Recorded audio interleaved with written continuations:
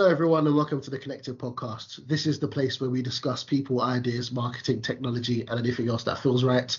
I'm Sasha Owusu, Account Director for the Tech Department here at MediaCom. Hello, and I'm Sue Uniman, Chief Transformation Officer at MediaCom. Our guest joining us today is Adam Crowe. How are you, Adam? I'm very well, Sasha. Hi, Sue. How are you both? Hey, good. Good to see you. Well, thanks. You too. We're looking forward to this one. Yeah, me too. Hey. Adam joined MediaCom in January 2008 and has over 30 years experience in the publishing arena, having been head of publishing at 4 of the top 10 UK media agencies. Currently heads up the publishing team here at MediaCom, where he's worked for the last 15 years. Previously worked across Times Media, including print and digital, to help the company take a more strategic approach to clients. Prior to this, he was investment director at Omnicom, and before that, press director at PhD. Adam, it's really good to have you on the podcast. And we always kick things off by asking people how their last year have been. And I want to ask you specifically with regards to your role within press, within publishing. How's that been for you? And then also if you talk about how the last year has been outside of work as well. No, absolutely, Sash. And I think it's actually a really good time to talk about it. Whilst COVID and the pandemic hit everybody very, very differently, and me no exception to that, what it did for me and was either that people could have hidden away or actually could have shown up. And what it made me do was show up more than I ever have done in my entire career. And it made what I feel so passionate about so relevant in terms of people seeking out truth and news within a curated quality environment. And the contextual piece was invented by publishing. So it meant that every week I was writing about published brands to our clients and to the agency. It meant that actually, not that it gave me a sense of purpose, but it gave me a recency and a relevancy like I've never had before, not just at MediaCom, but certainly over the most recent part of my career. And it's something that I think that the agency grabbed with both hands. And our clients recognise too, and especially the likes of eBay during the first lockdown, and how they could use the power of news brands to reach hard to reach audiences. And I think that was just amazing. Keeping that going has been a challenge because people going back to work and their usual lives is people are flooded with different messaging, but it's still got it into the fore. I'm the biggest advocate of published brands, and MediaCom is clients and the people who work at MediaCom understand the role that it has to play, even more so. So the last year's been brilliant, actually. I think it's interesting, isn't it? I feel as though context is now really getting its moment again. Absolutely, and I think that with all the talk around the crumbling of the cookie from Google, and I think lots of whether it be the news brands or the actual attention digital outfits like Playground, and the way they brought attention and context to the fore, is just amazing for how people can engage with published brands, whether it's digitally or through the printed word. There's never been a better time. So tell us about what experiences in your career to date gave you the skills, and I guess it's a bit of a leading question, this, because you've been devoted to print really all your career, and you've been changing it kind of ahead of the game, right? Yeah, well, actually, that's mostly true. I had a stint where I freelanced at MediaCom before I became permanent staff in the then Media.com under Kirsty Wen, and they brought me into Media.com to train up their planners and buyers and how to negotiate deals, I suppose. And that was back in 2007. So I have dabbled in that area before, and I think what I just to that point, Sue, that I am dedicated to print and publishing, but actually the way they've spread their footprint into digital has meant that I've had to pivot and understand that too, and not just directly speaking to the converted, i.e., the News UKs and the Reach of this world, but actually engaging with digital-only companies has given me a really, really good insight on how that can inform published brands. So, and how I can bring some of their ideas into the other mediums and into the agency too. One of the things I've thoroughly enjoyed, and I've been here coming up to 5 years now, and quickly. Yeah. I get this sense of belonging every time we get like a publishing council email, or we used to have our publishing council meetings, or even when I walk past you in the corridor and, we have our little chats here and there. What does belonging mean to you, and just how important is belonging within the workplace? I mean, it was sound like I've been paid to do this, but I haven't been. I'm sure the listeners, but every time and I've got goosebumps now actually. Right. every time I come to the office, and I had to remind myself, because coming back into town, but I literally stop for like 1 second, and I look above the door and I look at those 8 letters, and I'm proud to belong, and actually honoured to belong, and privileged to work for Mediacom, and I feel as fresh and as new today as I did in 2008. I'm a very, very lucky man. And what Mediacom gives me is great people like you two. I remember when I freelanced for Claudine, helping out in COI many years ago, and Sue was then rolling out the Age of Dialogue presentations. I thought, this is absolutely awesome. I mean, I've never worked in an agency where number one, anyone's had a good idea, let's be honest, and actually something that was so engaging, and we never fail to do that, and I'm just really proud to belong to that. I actually feel a bit emotional about it. I'm really proud to belong to something that's so amazing, and the next year's gonna be super exciting. Yes, indeed. Yeah, extended family. Exactly. Yeah. So and that's 15 letters, I think. I haven't actually worked out how many letters that is. Maybe it is 15. Yeah, it's quite a lot of letters. It's funny you mentioned Age of Dialogue. I was in Cannes, and one of our clients, actually, one of the CMOs, the global CMOs, was on stage, and she was talking about how the most important thing is not what you say about your brand, but what customers say about your brand when they think you're not listening. And I was thinking, gosh, that was exactly what we talked about 2009ish. Yeah, it's probably. Yeah, I think absolutely. I think it's actually today than ever. Absolutely. I think even when we moved to the new building, actually, Sue, I think that was all of our messaging, and it was in theatres 1 and 2. Absolutely, yeah.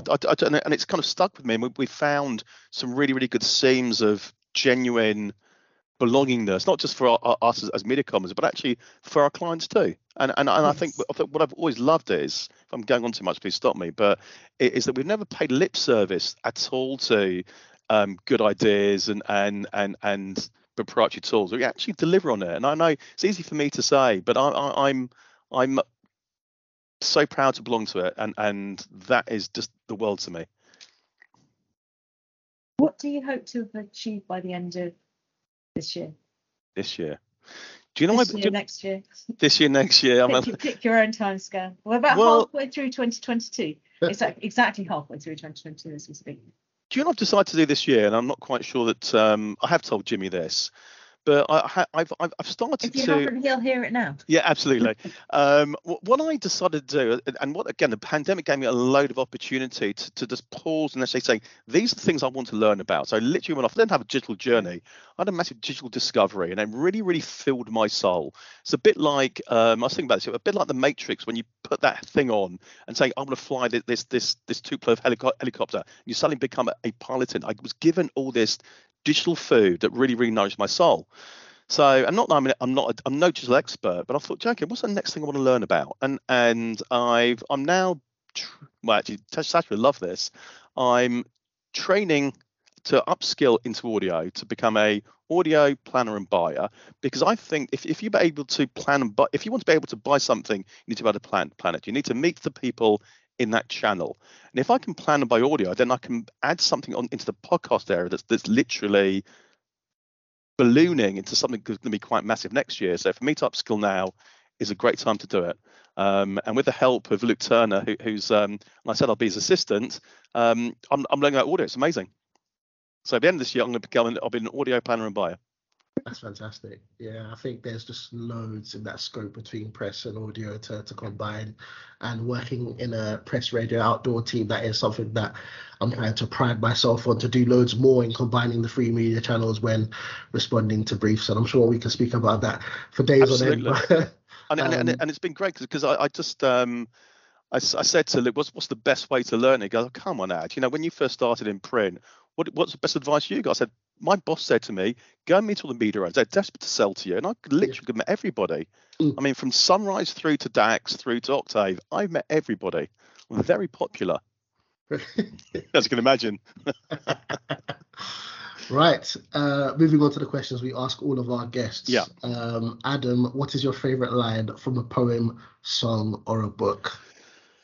Oh, this was really easy because I'm not a great one to read any books with any decent lines in them. I read lots of factual books. There's all boring facts about Merlin engines and Submarine Spitfires, so I'm not going to bore anyone with any lines from those books. But one of my favourite songs is "Slide Away" by Oasis, and when me and Kath, my wife, were getting married, all the grooms would get the speech out and say, I've say a line from a movie, and I did one from my favourite song, "Slide Away," and it goes something like, "Now that you're mine, we'll find a way of chasing the sun. Oh, let me be the one that shines with you, and we'll slide away." And actually, that's quite relevant to me, Kath, and Mediacom, because Kath was a Mediacommer too.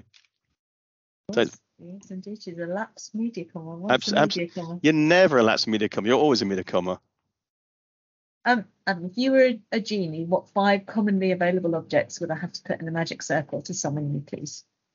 And can I just say, not your phone? Not my phone. Cool. No, just go. It's too boring. Everyone always says their phone. Right. So I'm a massive trainer geek. So a cool pair of trainers or a rare pair of trainers. I quite like lots of what I call like beaded bracelets is my kind of thing. Yeah. Mm-hmm. Everyone knows I like a drink, so a shot of tequila is always quite good, or Sambuca.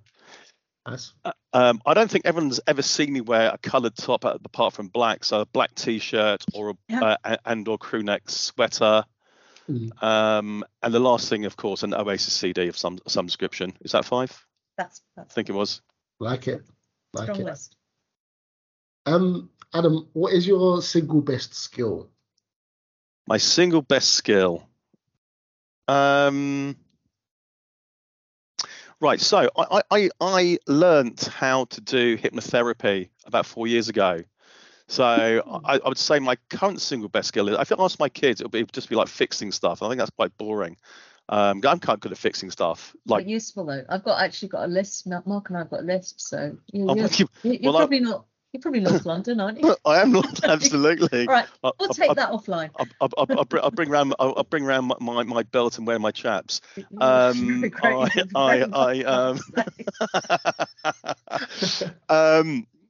cut that if you don't want to. So yeah, so I learned hypnotherapy, and I'm a qualified clinical hypnotherapist. So one of my single best skills is to put willing participants into a hypnotic state, and also bring them back to full awareness as well. And I can also administer hypnosis on myself. And I've helped people out, I've helped my family out, I've helped some Mediacommers out as well. You found that useful? Yeah, absolutely. It's really, really good. Really, really good for all sorts of things, anxiety, redness in the face, all sorts of things, writing cramp. I mean, it's great for everything, I found. What would you practice more if you had the time and the space? Well, I must admit, I've let my hypno skills lapse. I beef them up. Absolutely, I'd reactivate them because it takes practice, and I had 30 willing people to practice on, and it was amazing, and the kind of feeling you get from helping people is just unbelievable. I mean, I can't believe I'm saying this, but actually, it is so fulfilling. It's quite draining, quite fulfilling at the same time. So I'd really like to reactivate that. Well, you heard it here first.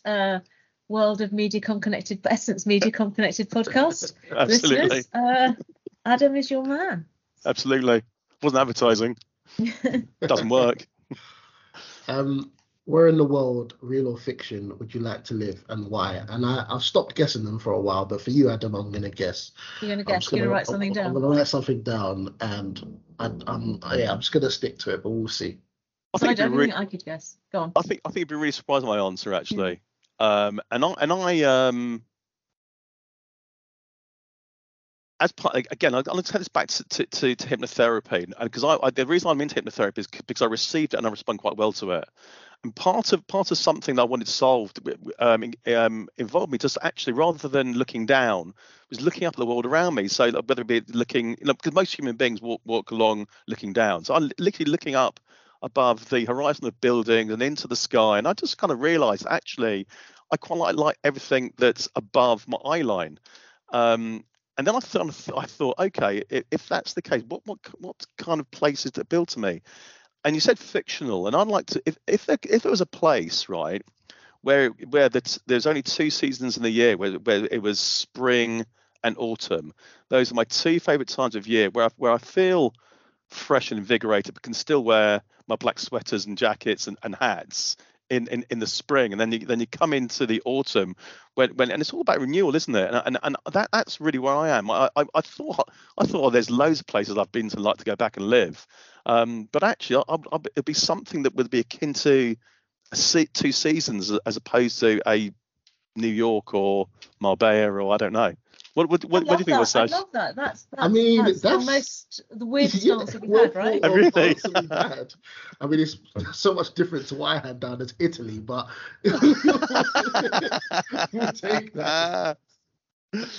Yeah, I didn't mean to do the weird thing, but that's how I kind of felt about it, really. And I was a bit long-winded.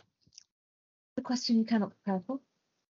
I'm holding up 3 cards from the questions from the School of Life, and I'm going to call them A, B, and C. Which one would you like? C for crow. Right, Adam. What would you want to teach your child about the world of work? Very good question. Never be afraid to ask. Yeah. Anything. Yeah. Fantastic. Adam, it's been an absolute pleasure having you on. Wish you all the best and hope to have you back very, very soon. Thanks, Sue. Thanks, Sash. I've really enjoyed it. Thanks so much. See you soon.